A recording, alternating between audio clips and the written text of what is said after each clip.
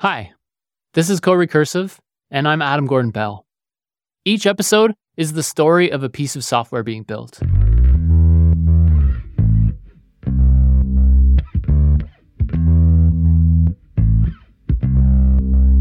Today's story is about Chef, the transformational tool that revolutionized infrastructure automation. The tool that was used everywhere from enterprises to tech giants. A tool that started as an open source project to solve specific problems and then grew into this VC-backed company.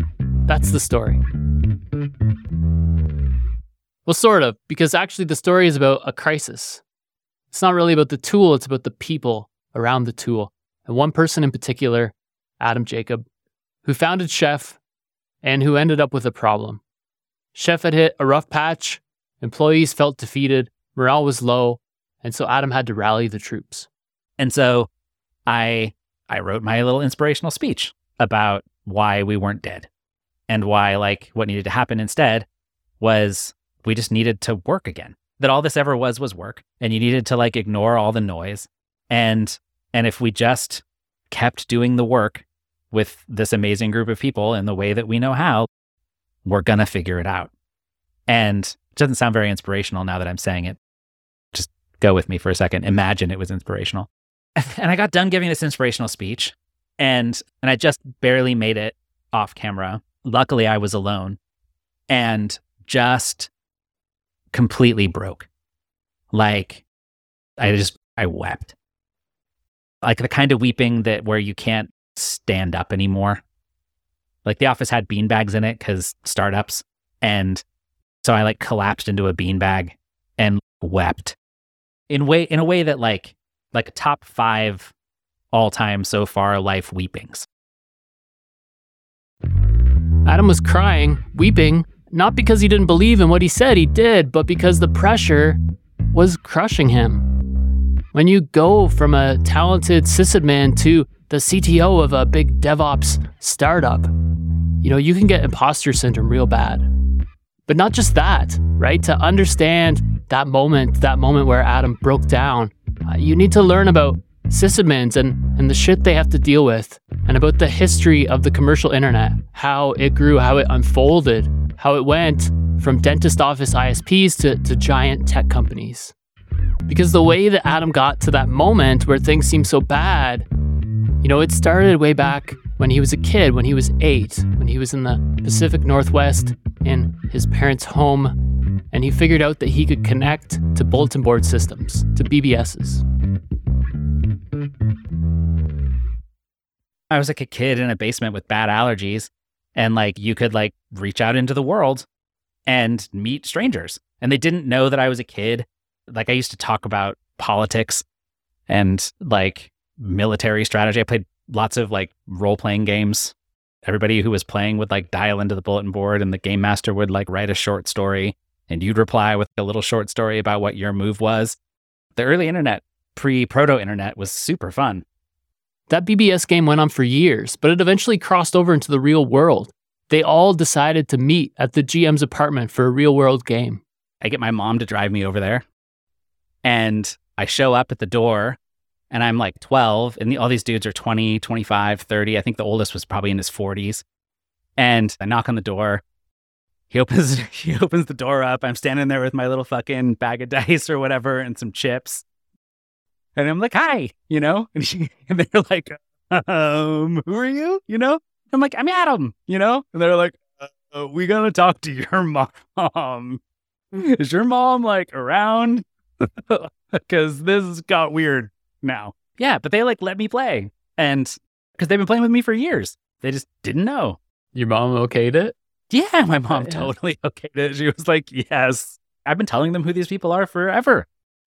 She knew all their names. She probably knew more about them than most of my friends. But that's the kind of shenanigans that that wouldn't, if you did that now, right? If my daughter came home and was like, I made friends on Reddit. And you'd be like, no. But yeah, that happened all the time in the early internet, for sure. So Adam had fun. Dungeons and Dragons, making friends, playing online games, it sounds fantastic. But something else was a bigger draw for him. How did the bulletin board system work? How do I make my own? How does FidoNet work? Before there was email, If you wanted to send a message to the East Coast, you could totally do it with FidoNet, but it happened because every night at 2 a.m, like your FidoNet hub would make a phone call to every single bulletin board in an area code, and then it would make one long distance call and send all that mail to another long distance hub and then transfer the mail. So it might take a couple of days to get all the way around the world. And like those systems are so interesting. You could dial into someone's bulletin board and then figure out how to do it. You could download bulletin board software. You could figure out how it worked. You could build the menus. You could install the door games. You could figure out how multiple lines work. So next thing you know, you're like, oh, I got to get an operating system that allows me to multitask because I want to have more than one user at the same time. And then you're like, oh, I got to get OS 2, right? So you go get OS 2 Warp, and now you're like running Warp, and that's weird, and nobody else is, and it costs a bunch of money. Next thing you're running Linux. And so you could figure it out, and it was so fun. And I just loved that exploration, and I loved that I could do whatever I wanted. That era, the era of bulletin board systems, was slowly being replaced by the era of ISPs, internet service providers, and the internet. And that provided an opportunity for high school age Adam. He started working for a local ISP based in the back of a dentist's office. You would like walk past the dental hygienist or whatever into the room in the back that they converted from being like an extra space for doing dentistry into like a rack of modems and like a Windows NT server and a BSDI box and some phones for helping people get on the internet. So would you phone the dentist, or they had their own lines? No, we had our own phone lines. Yeah. You ran COTS lines, you ran phone lines into the back of the dentist office. So he had probably a dozen phone lines run into the dentist office that then terminated right in a rack that he'd installed in the dentist's office, and you plugged them into modems in the rack and you sort of moved on. And the job interview was like, hey kid, do you know how modems work? Can you like set up this rack of modems to connect people to the internet? And when they call you on the phone, can you like help them figure out Trumpet WinSock or whatever so they can get logged in with Windows 3.11? And I'm like, yeah, like my favorite hobby as a kid was like playing with operating systems and building bulletin boards. And so I knew how to do all that stuff. Then Adam met the sysadmin. He was like a goth kid that worked at the community college. He ran like the community college computer lab, and the dentist had recruited him. And he like always had better things to do than come to work at the dentist office because he was cool, had a cute girlfriend, and like was trying to build a life or whatever. So like for him, it was kind of a pain in his ass that he had to work there. And I was like, this is awesome. Yeah, sure. Give me root. All I wanted in life was to be the systems administrator at that ISP because how fun, right? And yeah, that's where my career started. So meanwhile, while Adam's finishing high school and, being a sysadmin, learning how to, administer a BSDI box and thinking about whether college is an option, while all that's happening, the internet is taking off. It's going from just a few universities, few people getting email or using FidoNet to climbing numbers of real, households. Going from nobody to 10% of households in the US being on the internet. And all of these mom and pop ISPs are sprouting up. And Adam got a chance to work for quite a few of them. I had a boss who was like the pinnacle, I think, of the mom and pop ISP. Like the ISP was in his garage. And he was fascinating. He didn't like to wear pants. He would wear pants, but he would remove the zippers from all of his jeans for some reason that I've never understood. And also the button, like the top button. And then he would just tie rope. He liked to have his pants tied with rope. He was also one of the people who originated the Iridium satellites at Motorola and then decided to go run this ISP. His name was Jeff. He taught me to program. My job interview for Jeff was I came to his garage and the instructions were like, walk around to the side of the garage and knock on the door. And so I did. He opens the door. He's got a phone tucked into his shoulder, like a landline phone. I have to clarify that because everybody would think cell phone. It's not. Like a old red phone. And it's tucked in the crook of his ear. And he's like, yeah, come in. And he's screaming at this customer. No, shut up. Shut the fuck up. Shut up. No, it's not my problem. The problem is you're a fucking idiot. I tried to explain it to you. No, shut up. Fuck you. Bang.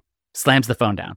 I'm like, whoa, what was that? He was like, hey, sorry about that. Are you Adam? And I'm like, yeah, I'm Adam. He's like, you can do tech support, ISPs? I'm like, yeah, yes. He's like, yeah, you're good at it? I'm like, I'm better than you. And he's like, okay, good deal. Get in the chair. After a couple years of this, Adam had a very valuable skill set. His job let him learn more about networking and operating systems and programming. He's become a sysadmin / developer / customer support / whatever else. He tries college, but he's a hot commodity doing this, so why bother? From here on, though, the game changes. ISPs consolidate, setting them up and running them. It's been figured out. And so Adam shifts focus. He's all about deployment now, getting websites up, getting services up and running and on the internet. Because the internet, it's got people on it now, and those people need things to see. Adam worked for GoTo.net, whose business model was mainly buying up various internet companies and squishing them together. His job was to get the acquired company's software up and running on their internal infrastructure. So your job is to go figure out how it runs, port it to our infrastructure, and run it more efficiently, especially so that then we were public companies, because anybody could be a public company apparently back then.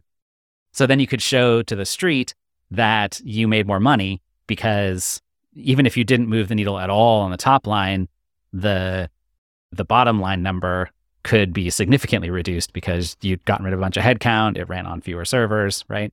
So we became really good at looking at random systems and going, great, how do I run this random system in production? How can I figure out how to automate it?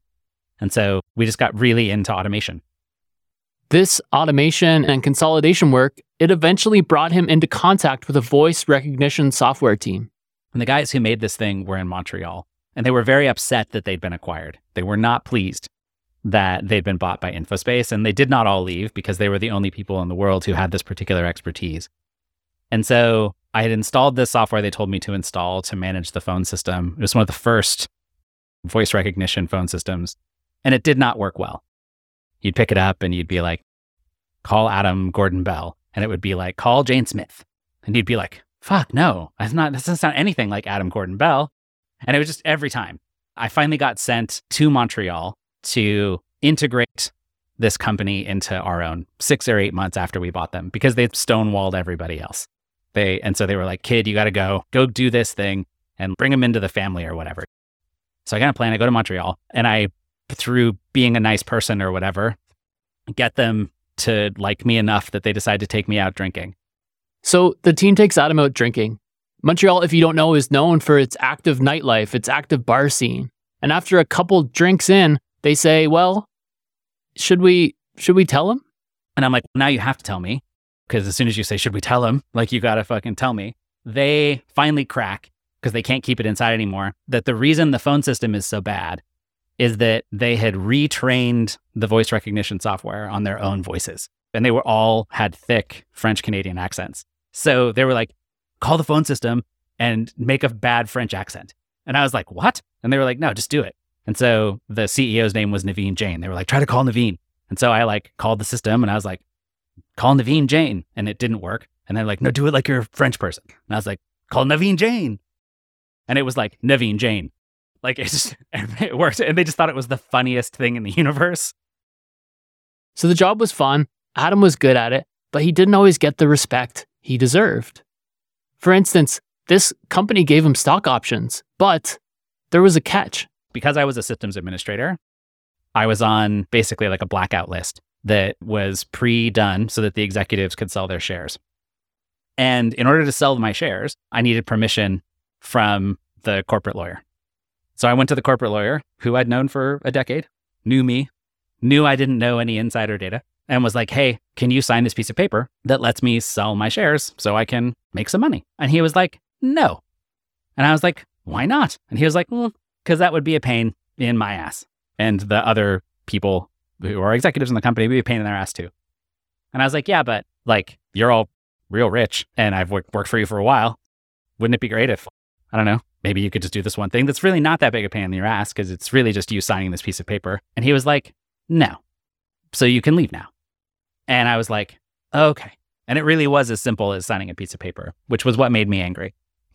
I wasn't mad about the amount of the options. Do you know what I mean? I wasn't mad about my salary. I didn't feel like I deserved a bigger cut. But what bothered me was what felt like the injustice of it. It was like, look, I'm out here doing all this work for you because it's good for me too. I love the people I worked with. what a fun job. The circumstances were interesting. There was a lot there that I really liked. But again, it was this moment where it was clear that the people I was working for weren't good people. And that bothered me. Also, it bothered him the way sysadmins were treated. So systems administrators used to have, maybe we still have it, but we don't even have that title anymore. We're all DevOps engineers now, or cloud engineers, or platform engineers, or whatever we are. We've jettisoned the title, but the reason we jettisoned that title was because we were so loath. Systems administrators had an appreciation day. And a thing that's real about people who need appreciation days, it means that every other day, they're not appreciated. Like, that's just sort of how it works. If you're appreciated every day, then you don't really get an appreciation day. We had a boss, a guy we worked for, he's like a skip level boss, who took us out for beer. There were maybe 20 systems administrators at the time on the team, and took us out for beer on Systems Administrator Appreciation Day. Brings the beer over, sits it down. He's like, "Happy Systems Administrator Appreciation Day. Too bad none of you are smart enough to be software developers." That was the big thank you moment. So Adam's underappreciated, right? And this stock option thing and other factors, they make him want to leave GoTo.net. So him and his friends start a sysadmin consulting company. And as they're handling various clients, Adam creates a tool to make this type of work easier. This tool is Chef, and fast forward through a lot, and Chef becomes not just an open source tool that Adam built, but a whole dev tool startup. The cool thing is Adam gets to be CTO now. He gets to build a team around the product that he built, for his own use. But even cooler than that, right? He gets to be the champion for sysadmins everywhere. Like in the early days of Chef, part of what Chef did was say that people who were systems administrators were programmers, and that actually all of them were programmers and always had been. And that the distinction between software developers and systems administrators is actually non-existent. It's just specialization. Like the fact that I specialized in systems and maybe you specialized in application development, like we were both equally skilled and we were working in the same problems. We just had different specializations. And that the people that did that work were capable programmers and in fact should write programs. They should write code to define how the infrastructure should be automated. So this becomes the infrastructure as code movement. Adam is winning hearts and minds. He's going into large enterprises, telling them, showing them how to move into this new world, and they're doing it. And they're doing it using his tool, and they're doing it buying licenses for Chef. And so Chef is making money, and it's kicking ass. And I had a meeting that's how I met one of my good friends, Jamie Windsor. But we had a meeting with this company that Jamie worked at. Jamie had invited me in because he was like, they were started using Chef and wanted them to buy a license. So I sat down at the table, and I was like on one side of the table, and the other side was their boss and like 6 systems administrators sort of lined up beneath him. The boss's opening question for me was, "I don't understand why we're even talking about this because my guys are too stupid to learn to program." And said it in front of them. They're like lined up like little ducklings. And there's your boss being like, "Why? I got the dummy crew here, man. Like, why are we even talking about this?" You could watch everybody deflate, because what a deflating thing to have someone say about you. Maybe because of his history or just who he is, Adam's really sensitive to this type of stuff. People trying to make themselves feel better by pushing others down. And so he handles it well. I just flipped into self-righteous fury. I was like, look, for sure that's what you're going to get if you treat them that way. If you talk to me like that, I'm not doing shit for you. Like, these are smart people, fully capable of doing this work. Like, they'll kill it for you, but never if you act like that. If you act like this, if this is who you are, A, I don't want to sell it to you. So that's easy. But B, like, you're never going to win treating people that way. You just won't. You can't. Like, of course, they're not going to do their best work for you. Just beating them down, grinding them down all day. Adam was a natural defender of people, right? Especially operations people, and that helped build a following behind Chef. But as the company succeeded and as it grew, being a sysadmin defender wasn't the job anymore, right? Even perfecting Chef, the tool he originally built, that wasn't the job anymore either. As a company grows, the things you need to do in it, they change. You have a responsibility to the people that you employ and to the community that you build around the software that you don't have when you're just an employee. And it's heavy. Last week, you were a systems administrator and you knew you could run a little consulting company, but you didn't know you could run a startup with $2.5 million. I didn't know that I could walk into Facebook and talk to their infrastructure automation team and be as good or better than they were at what they did and help them understand how to design automation for Facebook. Like, you don't know that until it happens. Like, you want it to work not only for yourself, but for everyone that works for you. And you are responsible for them. You're responsible for their families. Their kids are going to go to college, hopefully, because whatever you're doing works, or they're going to buy a house, or like, that's their life. And a lot of the messy parts there are also that your own identity as an executive or as an entrepreneur, it doesn't exist really at first. You don't know that those things are things you can do.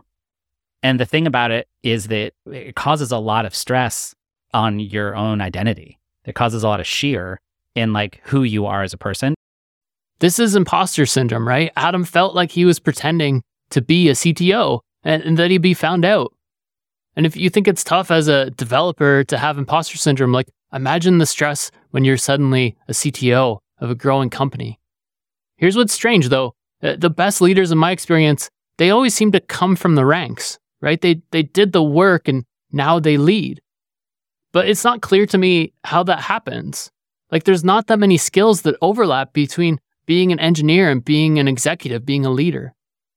Like, you start as a sysadmin and then you read some book of business platitudes and then all of a sudden you're a visionary executive quoting Steve Jobs.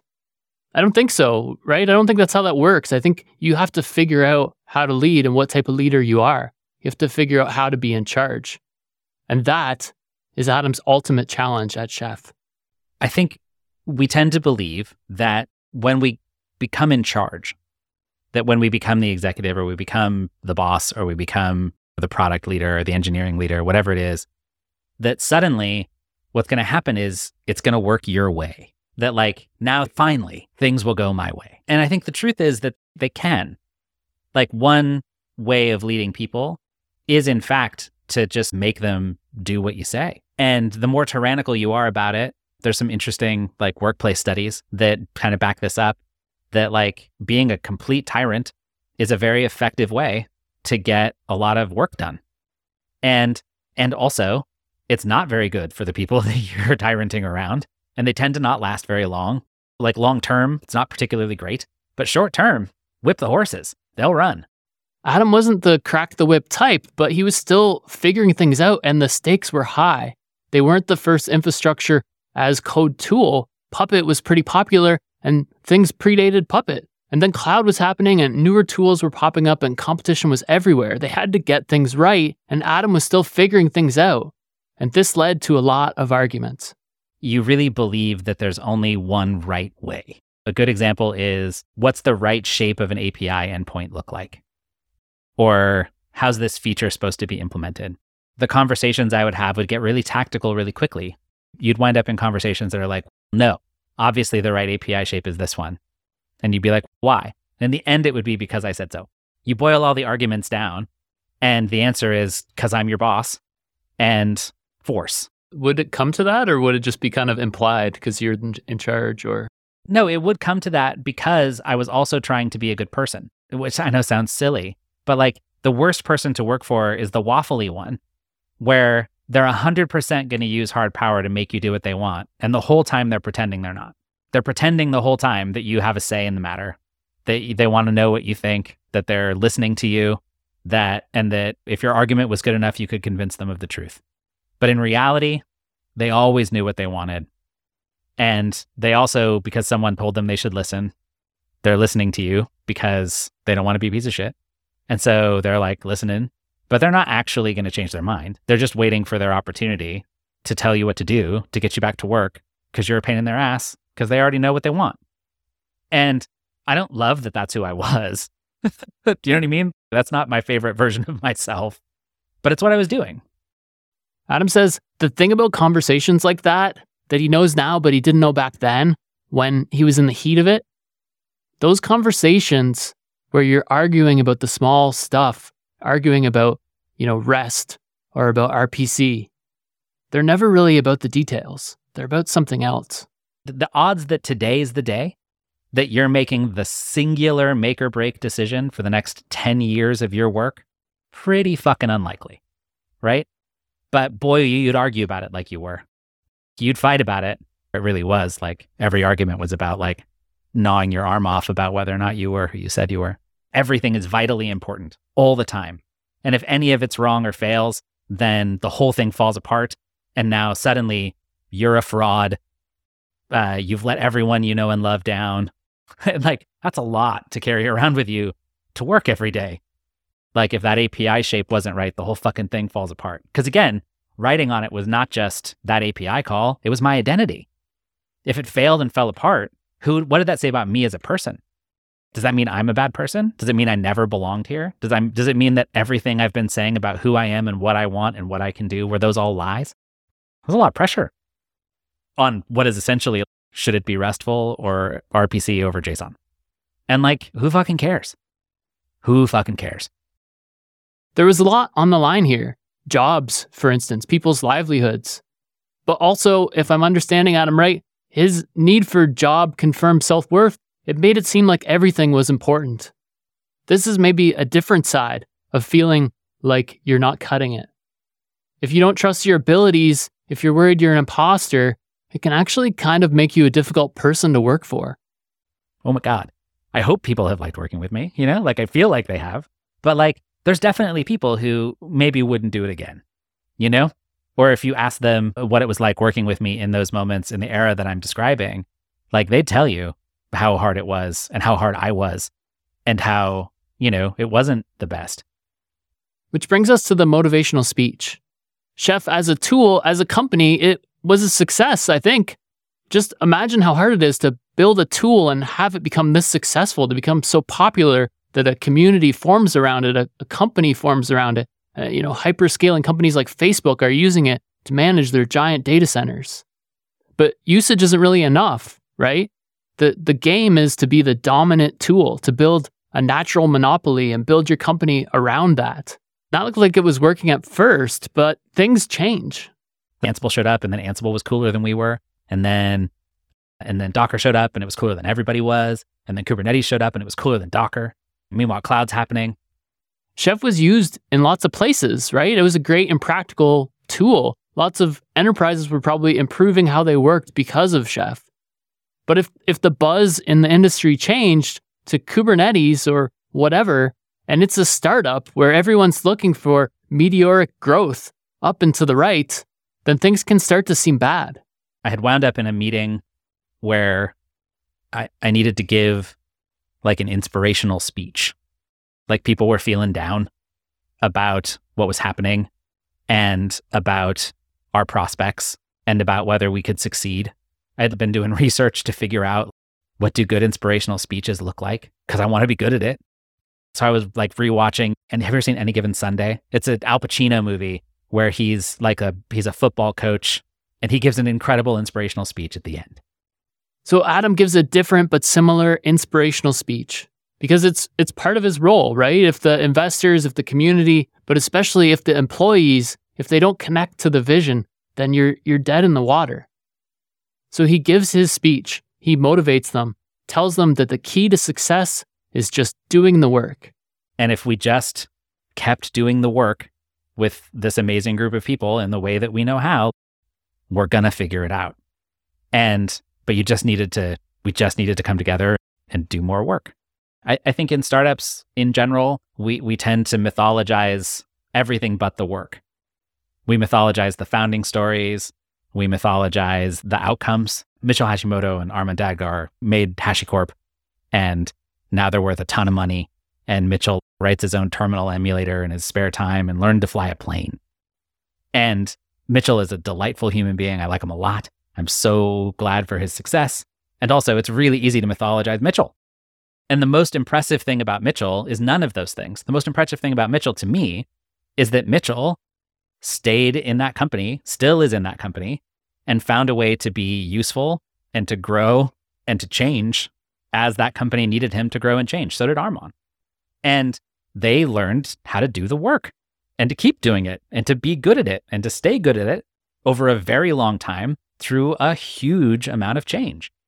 But we don't mythologize that, right? We mythologize that Mitchell wrote Vagrant. And then from Vagrant in his dorm room, now he's married to a movie star, airplane, terminal emulator. And then in the middle was all this work, and we just skip over it. We just fast forward through it because it's not a very good story, because it's like, well, what'd you do? Well, I worked a lot. Yeah, that's the montage part with the music. I love the non-montage part. I'm a little obsessive about how much I like the work of it. I like the work. Like, all the rest of it is the explanation. But it was the work that did it, right? It was all those people who showed up every day and decided to believe in whatever it was you'd ask them to believe. The work is like good and valuable in its own right, and actually the only thing that ever mattered. The speech went well, right? Adam is a great speaker, and so the team is excited to do the work of continuing to build Chef. But as soon as the speech ended and Adam gets off camera, things change. Like, I wept. Like the kind of weeping where you can't like stand up anymore. So I like collapsed into a beanbag and like wept. In a way that like a top 5 all-time so far life weepings. Not as badly as like when my father died, but like in the room, of like weeping, real emotional stuff. The speech wasn't a lie. That wasn't the issue. I was so scared that it wouldn't work, and that I was going to let all those people down, and that I was going to let my investors down. But mostly I was worried about the people that I worked with. I was worried about the people who worked for me. I was worried about all those people who had dedicated their lives to this thing that we decided to do. And I just really felt so afraid and so false. So like what if and I was like, what if someone saw me weeping in this moment? How do I explain? How does it not look like I'm weeping because I was lying? And I wasn't lying, and I realized in that moment that it couldn't be about my identity, that whether or not those people that I needed to take care of, I do have a responsibility to those people. My responsibility to those people is not that we don't fail. My responsibility to those people is that I'm going to outwork them. It's that we're not going to fail because I'm not going to do the work. Like, if we fail, it's because it just wasn't going to work. So Adam basically took his own advice about doing the work. But it's more than that. This was the moment where Adam figured out how to be a professional. He escaped this identity crisis. He escaped this imposter syndrome. He was basically forced to. He was forced to separate his work from who he was because he had no other choice. The alternative was being crushed by the pressure of the startup game. I couldn't go on with my identity being tied to the outcomes of this capricious monster. Because it is a monster. Like, it'll take whatever you put into it and never give you anything back. It never tells you that it loves you. It's not going to come to your birthday party. It's not going to hold your hand on your deathbed. It's not. So you have to be the one that figures out how to give it, how to put limits on it. And you have to be the one to figure out how to professionalize it so that it can be work. Because if I wanted to serve those people and continue to serve them and actually hold up my end of those obligations, I couldn't stay insecure like that anymore. I didn't have the luxury in some ways of making it all about me, which I really, really, really wanted to do. Wow. That's powerful. It's like you're not putting it in a box. No, you're just accepting it and accepting that it's out of your control. The realization that this was out of Adam's control, it changed him.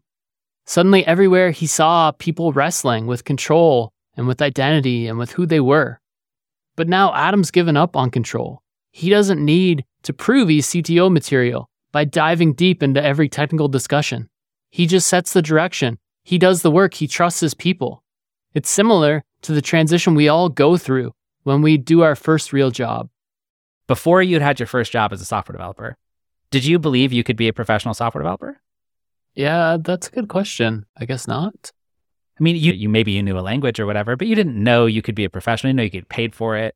You didn't know, there's a whole lot you didn't know about yourself. And over the years of doing that profession, you became a professional software developer. Where now, if somebody asks you, are you a professional software developer? You're like, yeah, I got all this technique. I've seen all these things. I'm seasoned. Like I'm a veteran software developer. I know my craft.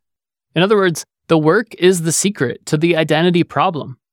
The work is all we have sometimes. You can't treat every bug like it's a test of your ability.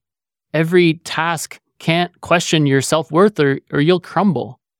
But you also just can't stare in the mirror and tell yourself you're a professional and be more confident. Like, most people are smart enough not to buy their own bullshit. Instead, you have to generate evidence for yourself. You have to do the work. And that's what happened. Chef continued on. It got acquired. And for the VCs involved, Adam says it wasn't a grand slam, but it was a double. It was a pretty good result. And that was 15 years of Adam's life, right? But he's not done. He still sees a lot of ways that things need to be made better. All the decisions we had made since I started working in ISPs about how to put together infrastructure and internet applications and deliver them over time and do CI and CD and pipelines and infrastructure as code and continuous delivery and all that stuff. When you put it all together, what we get are mediocre outcomes in general. We get month-long deploy cycles. There are exceptions, but they're the exception. And if we wanted it to be orders of magnitude better, we needed to redesign the system from scratch, that some of the variables needed to move. And so when I left Chef, that's what I knew I wanted to do. I was like, I have enough money and enough security and enough of a reputation that I can sit for a minute and with my co-founders think about, if it was better, what would it be like? And how would it feel? And now, because of all this hard work in his new company, in System Initiative, Adam is not a sysadmin pretending to be something else. I'm not pretending to be a CEO. I'm not pretending to be a person who can raise money. It's not a stretch. I'm not hoping that I can figure it out. I know I can figure it out. I know I have those skills. I know that those things are there because I have done them and I am a professional who does them. And I haven't always known those things. I had to learn them by deciding that was my job. And for a lot of that journey, I didn't know it was my job. I thought it was my calling. I thought it was my responsibility. I thought it was a lot of things, but it wasn't my job. And if I failed at it, I felt like Adam Jacob, was going to be a failure personally. There's like an XKCD comic where he's like at the bank and the guy's like, okay, any questions before we sign the mortgage? And he's like, well, yeah, my question is like, I feel like I'm not really an adult, even though I'm an adult age, and there's no way possible that you should ever give me a mortgage. I'm really just a child inside and nobody's realized that before. And then the guy's like, well, any questions about the mortgage specifically? Exactly. I feel like a CEO and entrepreneur can never say that out loud. Yeah, but I think it'd be better if they did. Like, I don't control whether System Initiative is going to be successful. Like, I can only build the best art I can build. I can make the best thing in the universe that I can imagine building to solve this problem. Look, I'll be judged in the end. And if System Initiative works out, then I'm a genius and the whole thing was brilliant. And if it doesn't, then I'm a dummy. And there'll be 100 reasons why I'm a dummy and it's my fault. That's fine. But like in the middle, I'm doing really good work. Like if you looked at the work I'm doing good work. I'm doing a good job at the work. And yeah, I think the work is what matters. Here's the thing. I didn't expect Zen monk type answers before I started chatting with Adam. But man, I feel like he's pointed at some insecurities that I have, that we all have, and he's given a solution. I think what he's saying is that you can't really control your life and you just have to accept that.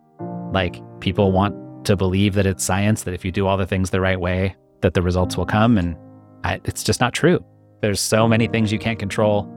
There's so many things that are subjective, that are about how people look, think, or feel about things.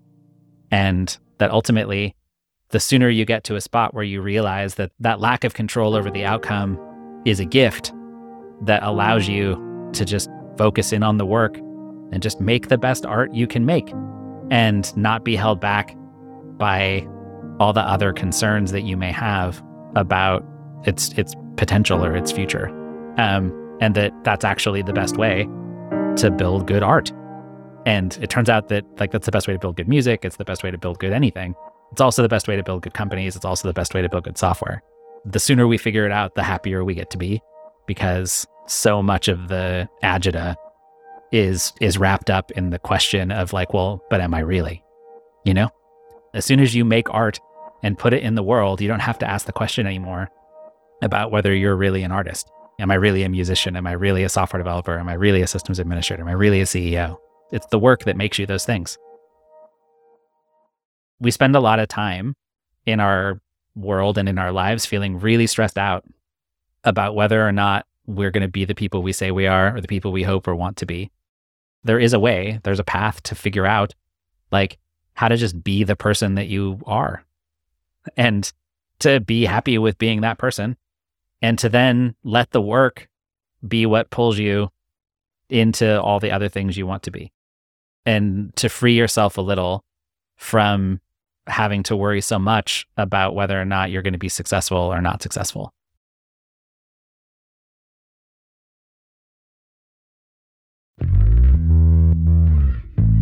It's been a bit since I talked to Adam. I've been thinking a lot about his advice. Do the work, be who you are. When I condense it down like that, it sounds just like a platitude, or the world's least surprising headline, startup CEO really likes work. But today, I was reviewing a design document, I was leaving a comment, and I noticed that I wanted to win. I wanted to be right. I wanted the decision to go my way. That would make me feel good.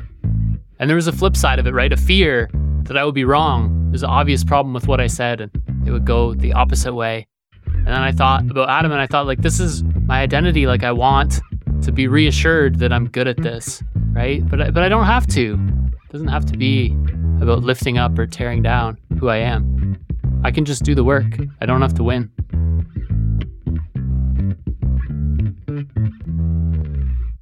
So thank you so much, Adam Jacobs, sysadmin, hard worker, CEO. Find him on Twitter @AdamHJK.